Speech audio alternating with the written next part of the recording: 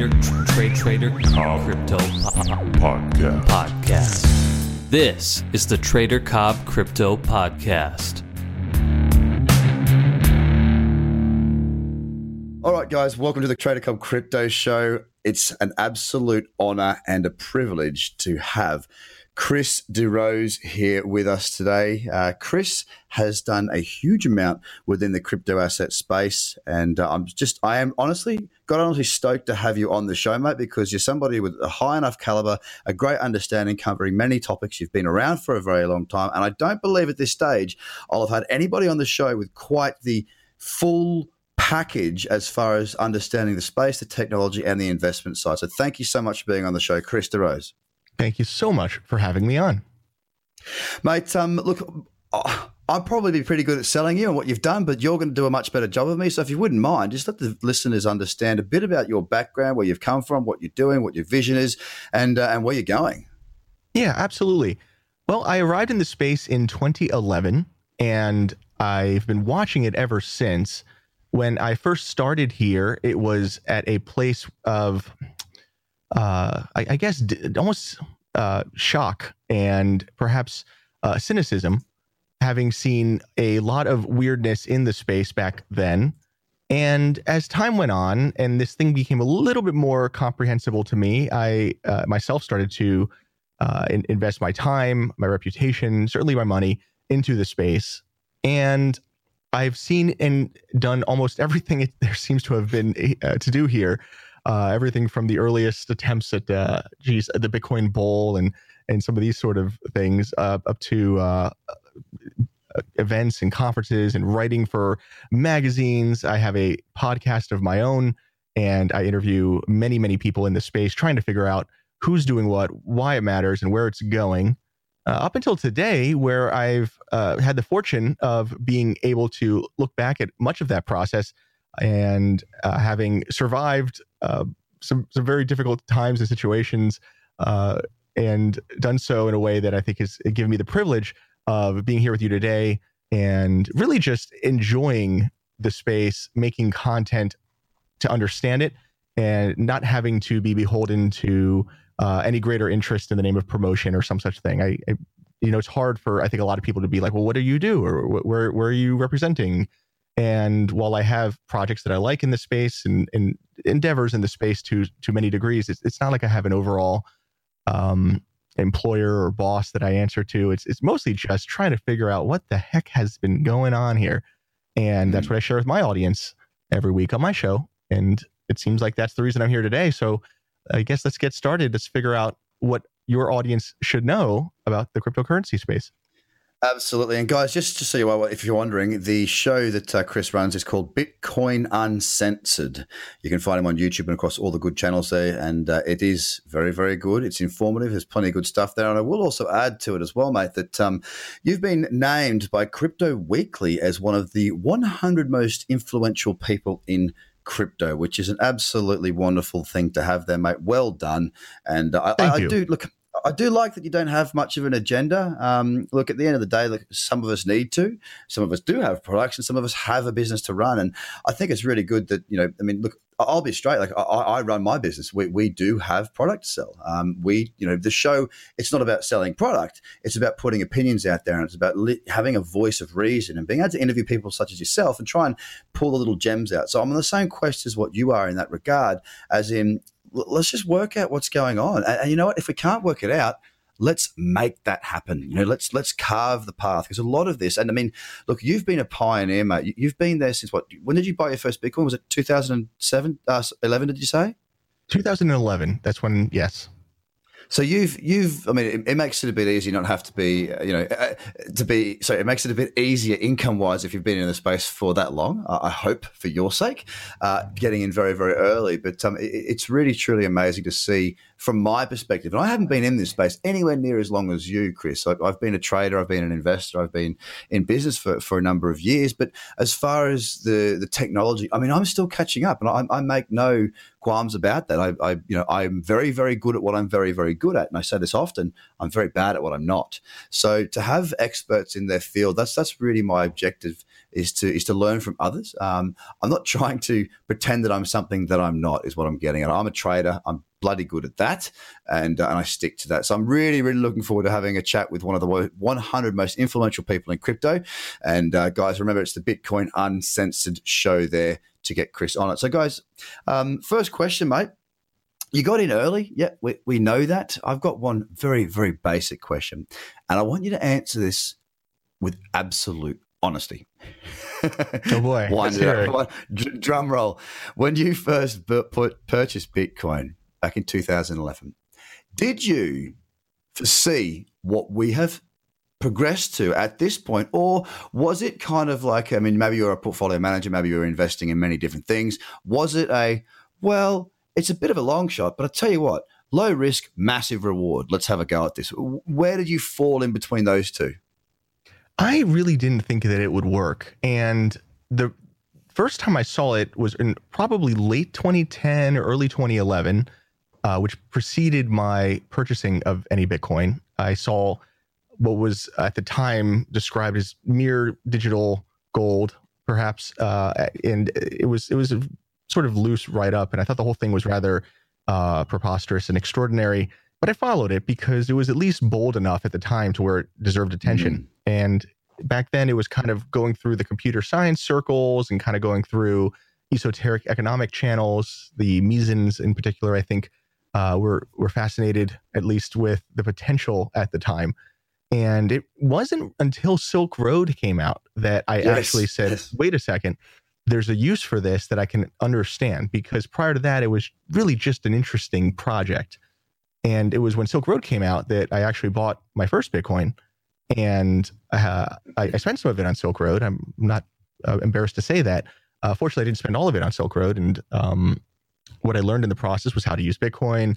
And really, in a lot of ways, like, what is it that is being done here? Why does any of this matter? Not that that's the only use for Bitcoin or even the most common use, but it does demonstrate at an extreme what types of needs there are in this world for the transfer of value that aren't being served. And then I think from that platform, we can springboard into some more mainstream discussions on how people are using it, but it at least serves as a basis of fundamental, if not extreme, need that exists out there on the internet. And back then, buying Bitcoin was really hard. There wasn't any exchanges that were certainly not reliable or even present. A lot of this was done by way of IRC sessions, or I think I used Skype sessions even at first, and you'd find a guy who knew a man, and then you sent him something, maybe through PayPal, if you were lucky. And there were stories of people sending cash in envelopes, and of course the Bitcoin pizza. And it was really hard back in those days. So I did not buy nearly as much as I should have. And my official answer is that I only bought one. It makes my life much simpler that way. But suffice to say, it was a great opportunity. That's for sure. Yeah, look, I'm so glad you touched on that in a positive light, Chris. The whole, look, when we say cryptocurrency, people often blanket the entire market as cryptocurrency, and it's not. I mean, the word blockchain is a bit more buzzy now. Blockchain is more what people are saying. I like the term crypto assets because it encapsulates everything there. A cryptocurrency is a Bitcoin. It's a form of currency, hence the name. And Silk Road, people look at that and cryptocurrency, they associate Bitcoin with, isn't that just where you money launder and you do drugs? And it's like, no, it's not. But that's the connotation that many people have. Now, Silk Road, in my view, as is yours as well, it's just become very apparent to me, it really is one of the birthplaces of Bitcoin and the success of this entire industry. Now, we've got some poor bloke sitting there. I mean, I live in Bondi Beach, right? This dude who, I can't remember his name, who did Silk Road, he lived in Bondi for a while, right? So I kind of like, this is just a guy, an entrepreneur who created an online marketplace who's, I think, currently rotting in a prison cell somewhere, right? Horrible story. Very, very bad. You know, I'm not going to go into the detail of that. However, what Silk Road did is it gave Bitcoin a use case. It created, as you quite rightly said, a use for this. And with a use comes an understanding, and with an understanding comes more users, so on and so forth. And we go and we multiply. And I think that it needs to be a part of the Bitcoin story and the crypto asset story, and not frowned upon. At the moment, the understanding around this whole crypto asset space, the blockchain technology, and where we can actually take this, how we can actually make things cheaper for consumers, safer for consumers, and decentralized for consumers. We can't lose as much information and be monopolized so much. All these things are still widely unknown.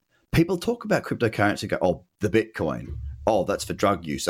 They're starting to slowly. I'm talking about the greater community here, the whole investment and population community, which is everybody, right? So people are starting to slowly but surely trickle in and get an understanding. That all stems from Silk Road, and I think that's pretty amazing. Now, with Bitcoin, we know it's the powerhouse. I mean, Bitcoin is the birth of this market. I often, when I talk about trading, I talk about Bitcoin being our index. We don't have an index like the Dow Jones or the NASDAQ. We don't have an index at the moment, but the market is still very mature. So therefore, if Bitcoin falls, if Bitcoin, the old saying is, in traditional markets, if the US sneezes, the rest of the world catches a cold. Now, if Bitcoin sneezes, the alts tend to fall harder. Now, Bitcoin's direction is more or less the rest of the market's directions, aside from news announcements, releases, that sort of thing. Do you see, and I know that I see in many of your posts, you've got the old Monero hat on. Do you see anything else trumping Bitcoin in the future as the Mac Daddy? I don't. I like Monero very much as a project in the space that I think deserves mention, but I do not believe that it would be displacing Bitcoin anytime soon, nor would I want it to be. I think that the Rosetta Stone of all of these products appears to revolve around and be Bitcoin. And like you described, there's a high degree of correlation between the Bitcoin movements and everything else. And I think too, it deserves mention that when people arrive in this space, they oftentimes want to repeat these smashing successes that early Bitcoiners had with 100x returns and these types of things. So they invest in products that really don't offer very much other than getting in on the ground floor. And oftentimes we see some activity there, and maybe some others will join under that same rubric of comprehension. And then it sort of regresses to either zero or something close to it, or at least something marginally performing at best. And Bitcoin seems to track a lot of that activity. Now, all of that being said, it does seem that some of the assets do perform fairly well. Ethereum has done much better than I would have thought. I was very skeptical about that project. I still am, but it's performed well. Same with Ripple and a few others in the space, Dash. So even though some of the projects themselves are oftentimes of dubious value, the performance of the asset has been non-trivial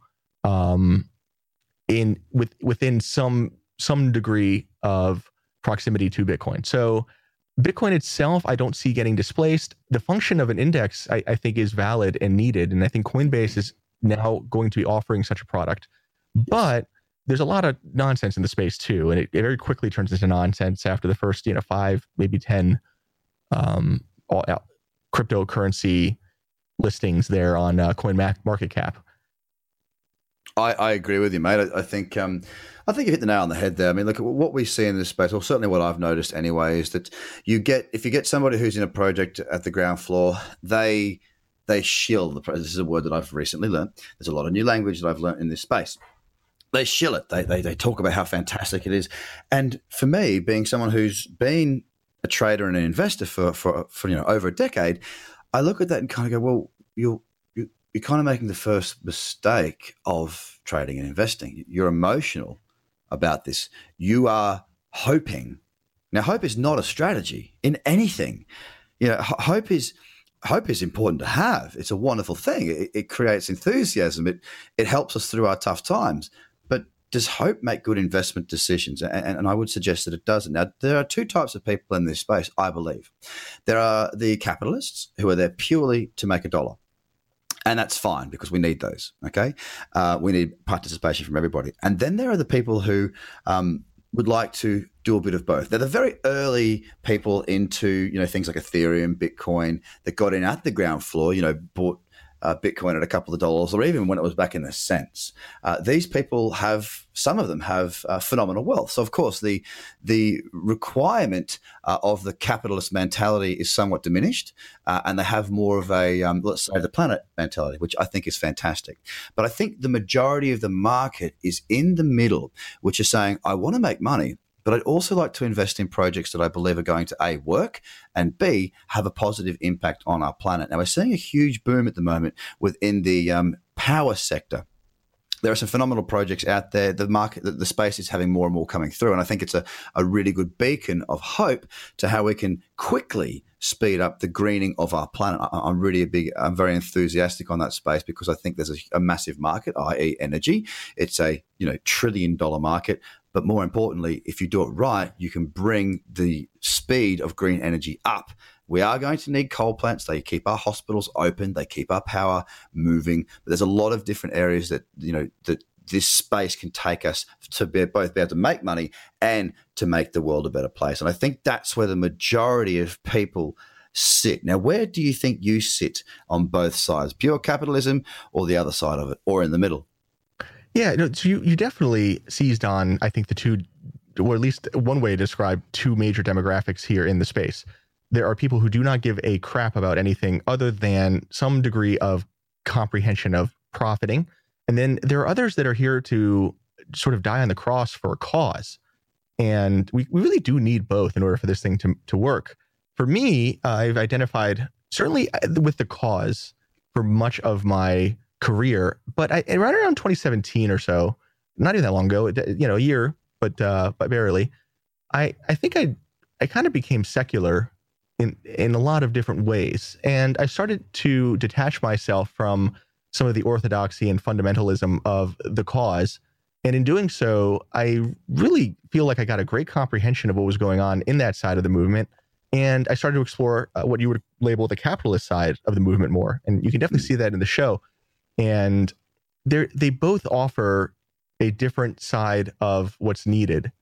And it's really hard to talk about crypto without understanding the emotional side that it seems to play with people. And the trivial and sort of trite way of describing that emotion is as perhaps some neckbeard who believes that the world is going to restart in a way that puts himself on top, and the anarchist revolution or the futurarchy or something like that is going to change all of the things and nothing will ever be the same.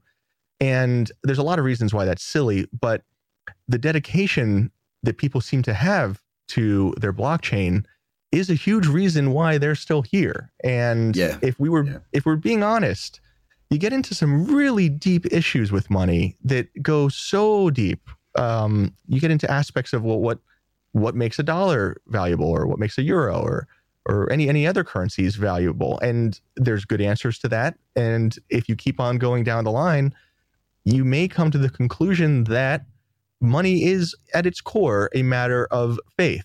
And if that is your conclusion, then you get into an interesting realm of how to understand what this space represents for the emotional side of things with people. Yeah, that's right. I think what you said, I agree with entirely, and I think the word is inclusiveness. Inclusive. So what we're looking at with this space is we're not, if you go back to, and I talk about investing and trading because that's what I know, right? So you go back to, when I turned 18. I mean, I was investing before I was 18, but let's say when I turned 18, because that was when I could do it myself. You make a phone call to a broker, right? When I bought, some shares in an Australian mining company when I was 18 years old. Now, it's intimidating when you're a young man who's pretty much fresh out of school and you want to get involved in investing, all right? So there wasn't blockchain, there wasn't cryptocurrency then. I'm in my mid-30s. So, yeah, I'm an old dog in this new market. It's cool being old at 35, right? It's so fresh and so new. But my point is that it's quite intimidating now. I was pretty confident, so I was able to do that. I'm a very inquisitive person. I ask a lot of questions. But a lot of people wouldn't do that. They'd be intimidated by having to speak to the suit, so to speak. Now, with Bitcoin, with crypto assets, with this whole community, it's very inclusive because, you know, you don't have to speak with anybody. You know, you can do your own research, and it allows people to come into this space very, very easily. Now, I think with the, you know, the old neckbeards you were talking about in the example, they'll die for the cause. They are very, very important. But I sometimes see contradicting views where they'll say, oh, yes, the market, it's going to be the biggest thing in the world. It's going to take over the world, blah, blah, blah, blah. But it's like, well, hang on. But you screw your head up or screw your face up when someone like Goldman Sachs comes in and does a deal, or when a big institution comes in and does a deal. And it's like, but if you want it to take over the world, you need the world to take it over or take it on, I should say.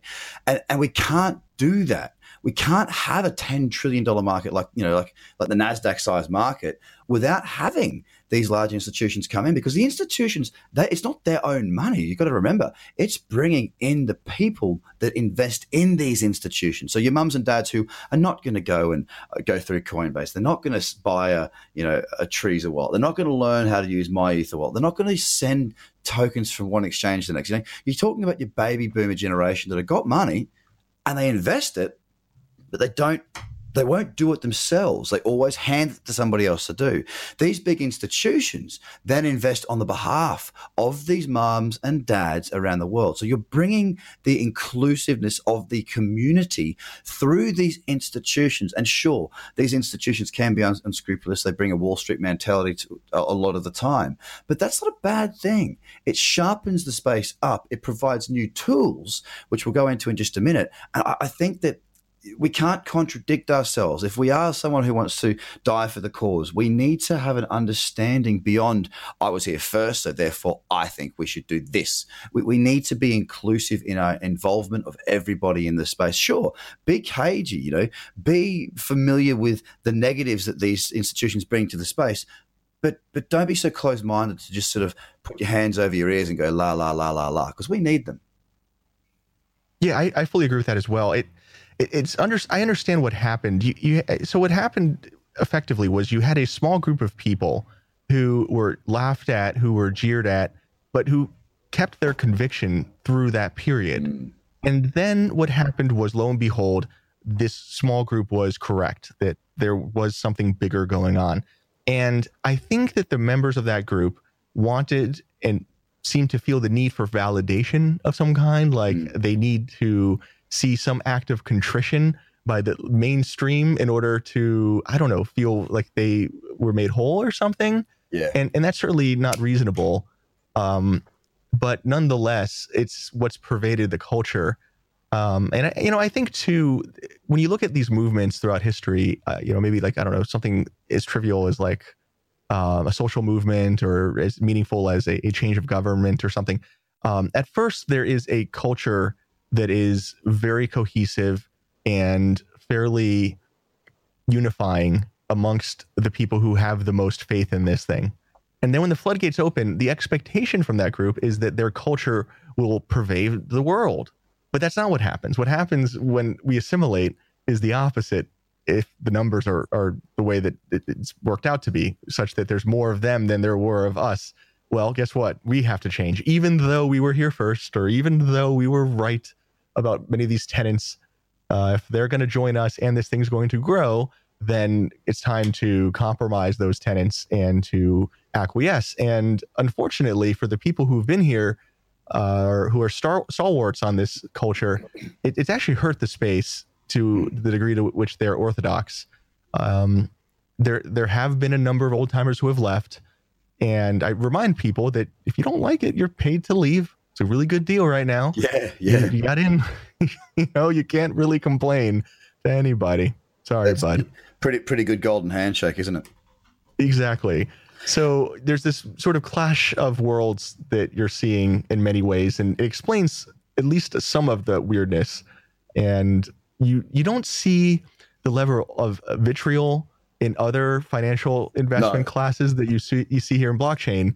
And this is one of the big reasons why they became culture wars. But it's like, it's funny to me too, because that works both ways. Sometimes I'll see like more traditional investors point at this phenomenon and say, well, that's why it's for children. But my point is that, like, well, what what investor wouldn't love to see this level of allegiance in a company? And I can only think of things like that with like maybe Apple. Yes. It's very rare to have like a lifestyle brand in something, and you see it here in cryptocurrency. So it works both ways. It's an interesting phenomenon, if nothing else. There's definitely a very strong backbone, put it that way. Yeah, agreed. So, mate, as somebody who is within this top 100 most influential people on the planet, I'm very, very certain, as you are also quite an intelligent human being, that you're having some pretty decent conversations with others within the top 100 and around the crypto sphere. Now, with an ear to the ground such as yours, the question I've got is, what's going on? Like, from your perspective, what's exciting for you? Like, you're no doubt aware of lots of things that are bubbling away in the background that are about to come to fruition, lots of different bits and pieces. Now, I'm not asking for a scoop. I'm not asking for inside information. I'm asking more about what do you see as some of the most exciting progressions at the moment in the space from somebody who, I am sure that you are having some pretty high level conversations.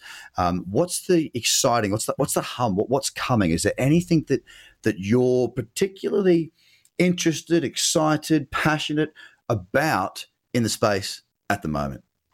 Yeah, absolutely. So the biggest thing in the space it's so big that it doesn't really like to get talked about, even though a lot of us do talk about it at some higher level of comprehension.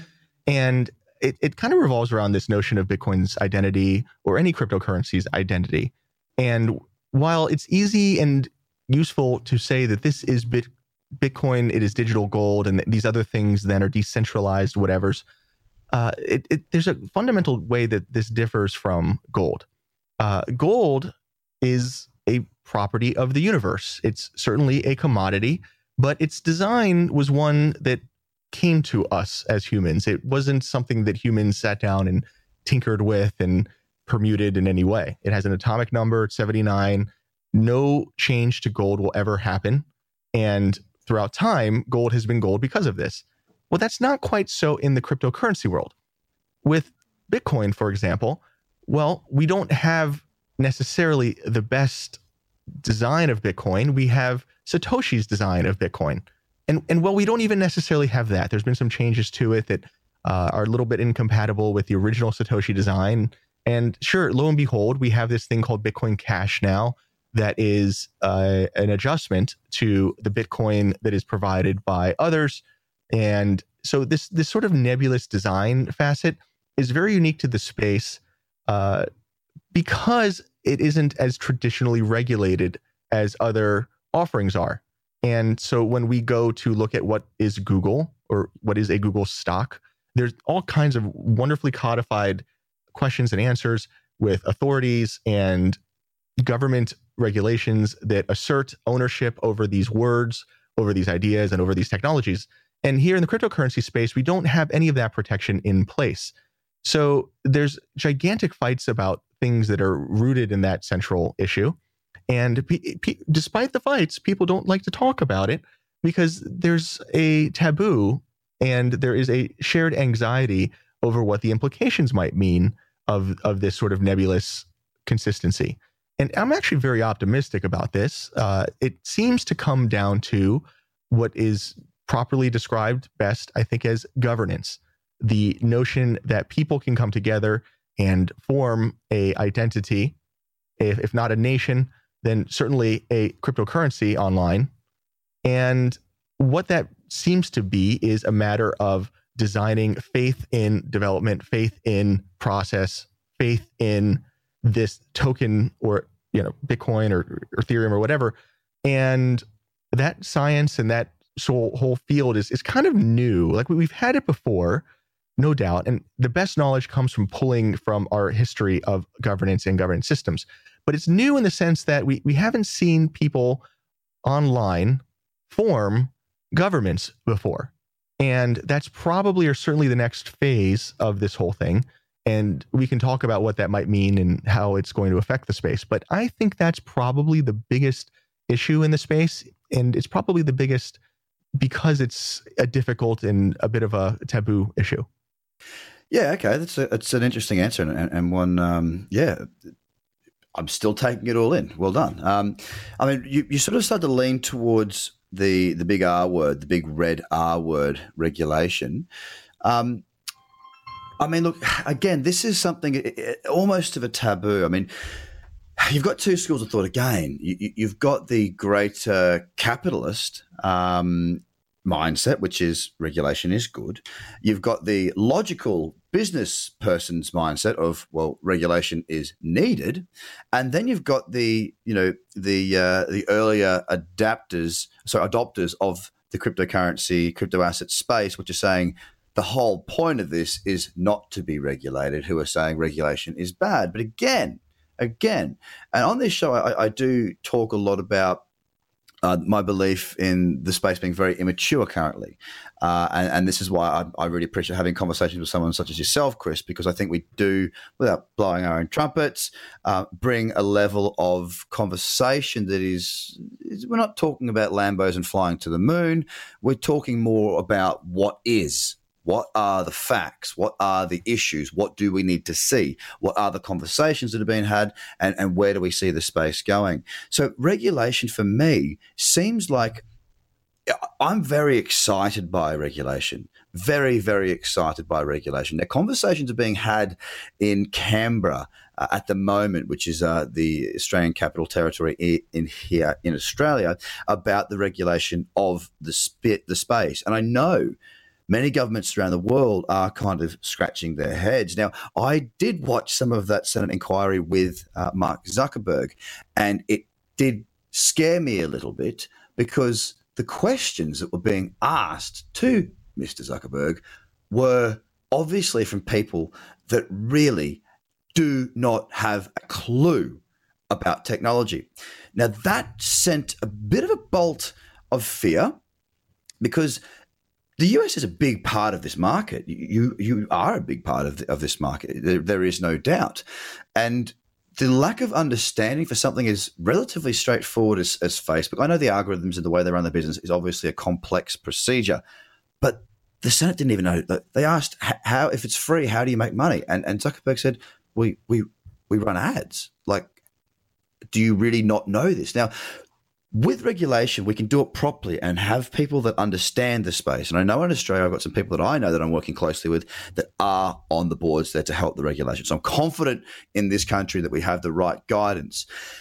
In other jurisdictions around the world, and the US especially, and I know this is where you reside, so I ask you, around regulation in your country and then the greater world, what do you see as being, I guess, the two sides of the coin? What can be really positive and what can be really negative in your view around that topic of regulation? I see very few negatives to regulation at this point. And I can tell you what others would say.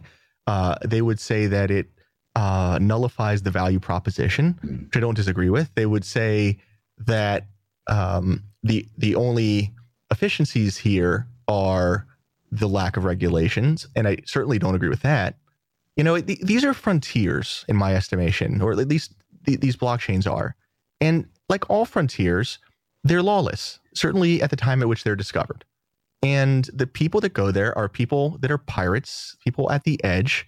And sure, the process of de-risking frontiers is just a very tumultuous one, full of battle and risk, but also full of intrigue and fortune. And you know, when the internet first came out, it's easy to laugh about this now, but at the time it was a deregulated space. That was one of the great features of it, is we finally had a place to transmit data that wasn't over the airwaves and anybody could do it. And we kind of forgot that spirit now because it's become, again, colonized in the way that all frontiers are. And we're still dealing with it in the sense of Facebook. You know, Facebook was another frontier within the internet, and blockchain's another frontier that's also attached to the internet. But I think that, you know, when people come to blockchain and they say, well, why does this have value? Or, you know, this is just a Beanie Baby. When it's regulated in almost any reasonable capacity, we say, well, Beanie Babies were never regulated by the SEC. Or we can say that, no, this has meat because it's trading on NASDAQ and there's other investors who are looking to de-risk this frontier in a way that is comprehensive and above board. And so I'm a big fan of regulation, and I think that once it happens and it increasingly seems like it will happen favorably, even not to everybody, but on an aggregate. I think that we will see a significant amount of productivity in this space as a result of that single development. Yeah, look, I couldn't agree more with you, mate. I mean, for me, I think it was the start of this year, end of last year, the conversations about regulation were starting to come to the fore, and that was part of the FUD, and, a very emotional marketplace. I mean, as a trader, we're forced to learn the hard way 9 times out of 10, even if you've got a fantastic mentor, that, you need to block the emotion. You need to be rational and objective. That's literally why I've got checklists for everything. It's my personality is outgoing. I like to have a bit of fun, and I'm pretty spontaneous, but you try and do that, take that personality into trading, and you'll do what I did. You'll blow out 3 accounts very, very quickly. Now, I see that any hint of anything negative at the moment is met by a wide range of selling. Now, what I think regulation will do is twofold. One, it will bring smarter minds to the market. It will mean that at the market will grow, right? And look, don't get me wrong. I'm not saying this should be, for the smart people only. Not at all. I want everyone to have inclusion. The good thing is a lot of the people that are invested now have not got a lot of money. That's why they're in crypto. They see it as an asset class that could possibly be their way to actually making a buck, which I think is fantastic. It really is great. And these people will be turkeys in a hurricane. They'll get lifted up with the rest of everybody else once this market moves. Now, what this will do once the money flows in is there'll be wiser heads in the space. You look at investors out there like Warren Buffett now. They don't care if the market's falling. They look at it and go, well, fundamentally, nothing's changed. I'm not buying this for 3 years, 6 years. I'm buying this for 30 years. They're true investors that will sit back, that they know what they're doing. They've got convictions, and we won't see the volatility that we're seeing right now. There's a lot more volatility to come, which is really good news for people like myself, who's a trader, and also the people coming into the space who want to see good gains. Of course, very good research is required. They need to work out where they put their money. But with that with that regulation comes an influx of capital. The market then gets owned by a majority of smarter minds, i.e. market cap wise. If we've got a $1 trillion market, let's say as an example, then, if 500 billion is owned by institutional and 500 billion is owned by, let's say, the non-institutional money, then it's a tug of war. If that figure becomes 75% institutionalized money, then we will see less volatility, which means we'll see less people get wrecked, to use a phrase coined in the space. Do you like how I did that? You know what I mean? Yes. So I think regulation brings gains for those who are already in the space. It brings stability. It brings more brains. And I'm with you. Now that we've gotten through the whole regulation means they're going to shut everything down, the government hates it. I mean, I never thought that in the first place. I mean, when the conversation came out about Facebook banning crypto ads, I thought that was fantastic. It was the first piece of regulation. And you've got to look at it through the eyes of a business owner. Facebook shut that down because people were getting ripped off. Now, if enough people get ripped off, they go on and have a class action. And if the class action goes after Facebook, they've got to litigate. That could cost them billions. It's a headache they don't want. Sure, they've got the money to fight it, but who wants to fight? Like, realistically, we all want to go through this world as, tangle-free as possible. So they shut that down. I think it was a good thing. There's one thing I hate more than hype and pump and dumps. Well, the reason I hate pump and dumps is because good people get hurt.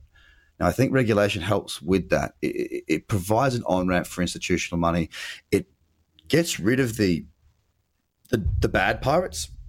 I'm sure there were good pirates back in the day, but the bad pirates get kicked out and people become safer. And that's where I think regulation, not purely from a capitalist point of view, i.e. I'll make a lot of money when regulation comes and the money comes in, but down to the safety of the community. We've got to look after people. And I think that's one of the really wonderful things about this whole crypto asset space is that people genuinely want to help.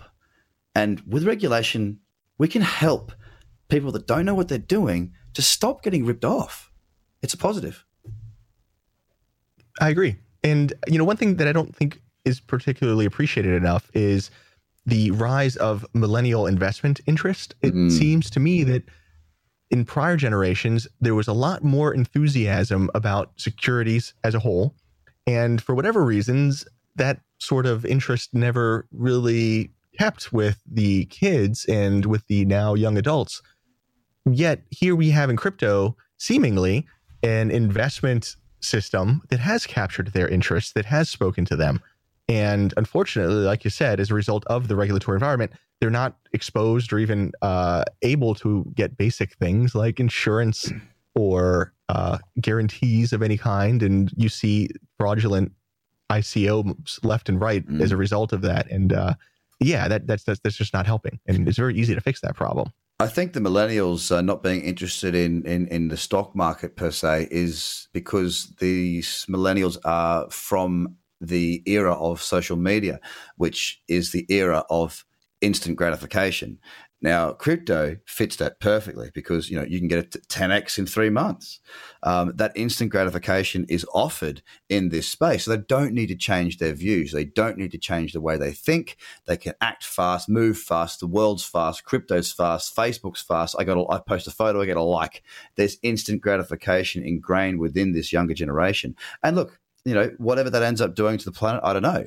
But I'm hoping it's a positive thing. We've got a huge base of millennials now, which is a huge voter base. Let's not forget that, a big voter base. So if the old dogs don't let us do some new tricks, then this voice is a large enough one to make change if we truly want it. And the crypto space is definitely filled with millennials. That's where the immaturity comes from. And I'm not when I say immaturity, I'm not saying it as a degrading term.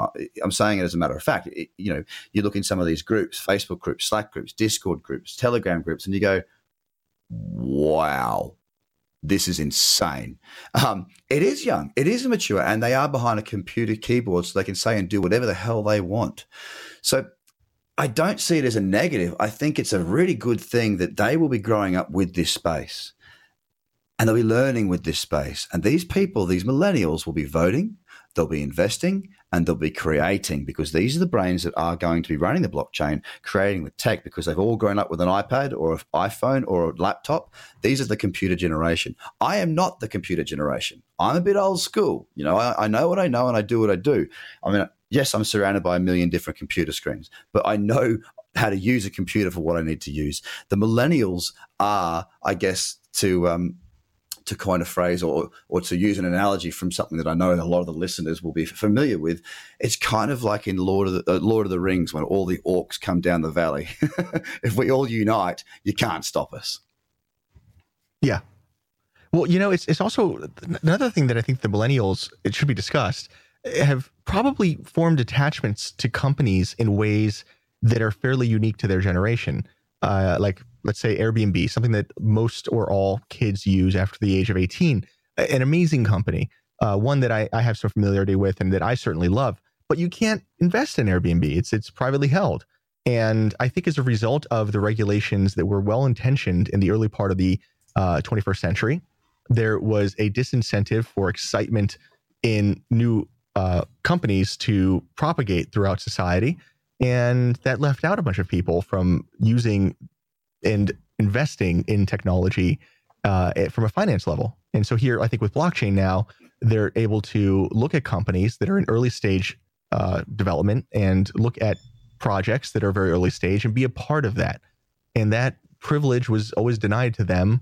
And it's exciting, I think, to see them discover finance for the first time in a way that, sure, is how children discover finance, but also in a way that seasoned professionals should probably recognize is a long-term commitment from that demographic. Yeah, I agree. And look, in all honesty, because I think that we could do an entire show talking about this demographic, and it's probably not a bad idea to do at some point. One thing I want to go to, final question, mate, because I could talk to you about millennials for the next 6 hours. I was excited. That's too bad. We're wrapping it up. Let's see what you got there. Well, like I said, we can always do a prequel. We can do a part 2. Chris and Craig talking about the millennial space. I'm more than happy to do that. Or you can host me on your show and we can cover it. Whatever floats your boat, mate. But there is a question that I do ask nearly all of the guests, all right? And the reason that I ask this question is I've been fortunate to have grown up from a young age. Well, everyone grows up from a young age, obviously. But I've been fortunate enough to have grown up with some really, really good mentors, entrepreneurs, business people, titans of different industry. And my dad actually encouraged me to do this. I asked each of these people, what point did their company go from, say, 2 million turnover to 200 million turnover? Something along those lines, right? Because the idea that Dad gave me was if you get the same answer enough times, and there's probably some relevance to that.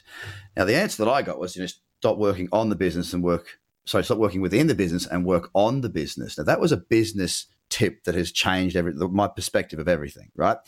My question to you is, for new people in the space, now these can be millennials, these can be teenagers, these can be 65-year-old baby boomers, these can be anybody at all. Is there any words of wisdom that you think would be something that everybody needs to know, understand, or at least start to take on board before or during their journey into the crypto asset space?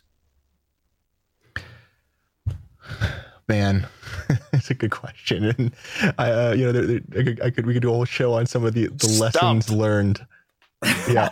No, so I'm trying to boil down some of my best advice for people that are getting into the space. And do you know FOMO? Is FOMO part of your lexicon yet? Yep. Yeah. So the FOMO is what generally leads to the worst investment decisions. Oh, yeah. And for those that don't know, FOMO is fear of missing out. And patience, in my estimations, patience is really the most important thing to come to this space with. I get the enthusiasm that a lot may have. They show up and they want to conquer the world. And I've seen this time and time again, where they will either go the trading route and they will spend the rest of their nights sleepless for that year while they try to understand the tickers, or they will mine and they will buy a small fortune in miners and run their power bill to the moon and cause their girlfriend to have to sleep next to them in 85-degree temperatures, and on and on and on. Nothing in this space is something that you can learn in a year. You got to sit there and watch. And while it's certainly healthy and fun to put a little bit of money on the table, I get that. By all means, curb your enthusiasm for as long as you possibly can, because I think as a result of the mania as well as the lack of regulatory protections, it seems as if there's just no constraints for people who want to take a wild turn and progress into the ether with it and never be heard from again. I've seen that over and over again. So I think beware of any claims in this space. Certainly mine. I try my best to give you good advice here, but measure them as you would any other random claimant, and be very mindful of what the person is representing, because a lot of people are not your friends in this space that are here for dubious reasons. And I've seen a lot of people show up with a horse in the game and who themselves make money by giving bad advice to others, which I think everyone should be wary of. And do your homework. Really got to do your homework and understand the risk that you're incurring when you buy into these assets, which is very hard to do. Well, Chris, I've got to be honest, mate, that you saying patience, that's my number one thing. It's something that there's two things that I say as a trader. And I say, okay, look, I can teach you the strategies. I can give you the checklist. I can talk to you about the routines, how to report, how to do all of this. I can teach you how to basically run a trading business, but I can't teach you discipline and I can't teach you patience. Now, overtrading is the reason that most people fail. FOMO is the reason why most people lose money, but overtrading is the reason that most people fail, because they end up with no currency. And with no currency, well, if you're a car salesman and you have no cars, you're just looking after a lot. In trading, if you've got no currency, same thing. You're just playing a video game. So patience is the number one thing for me. It stops you over trading. It gives you perspective, because you got to think more. When you're being patient, you are thinking, because you're going, okay, hang on, because you've got to be mindful to be patient. The hardest thing to do is nothing. The hardest thing to do is absolutely. Most of my days I do nothing as a trader. When I'm trading, man, I'm looking for reasons not to take a trade as opposed to reasons to take a trade. So thank you for that. Very much in line with my views. Chris, it's been an absolute pleasure having you on the show, mate. I'd absolutely love to have you again. I'd love to appear on your show if you wanted to have my opinions, my views on trading, on investing, on whatever it may be. I'd be absolutely stoked to be there. And guys, don't forget do not forget Chris DeRose, Bitcoin Uncensored podcast. You can also go onto YouTube, find his channel. There's some amazing video content, a lot there on the website, which is Chris DeRose. That is Chris, spelled C-H-R-I-S, DeRose, DEROSE.com. A huge amount of articles there, wonderfully informative content from a very, very intelligent young man and early adopter of Bitcoin and the cryptocurrency space. So thank you so much, Chris. I'd love to speak to you again down the track. It's been an absolute pleasure. I'm sure we will. Thank you so much for having me on. Thanks, Chris. The Trader Cobb Crypto Podcast. Check out TraderCobb.com because experience matters.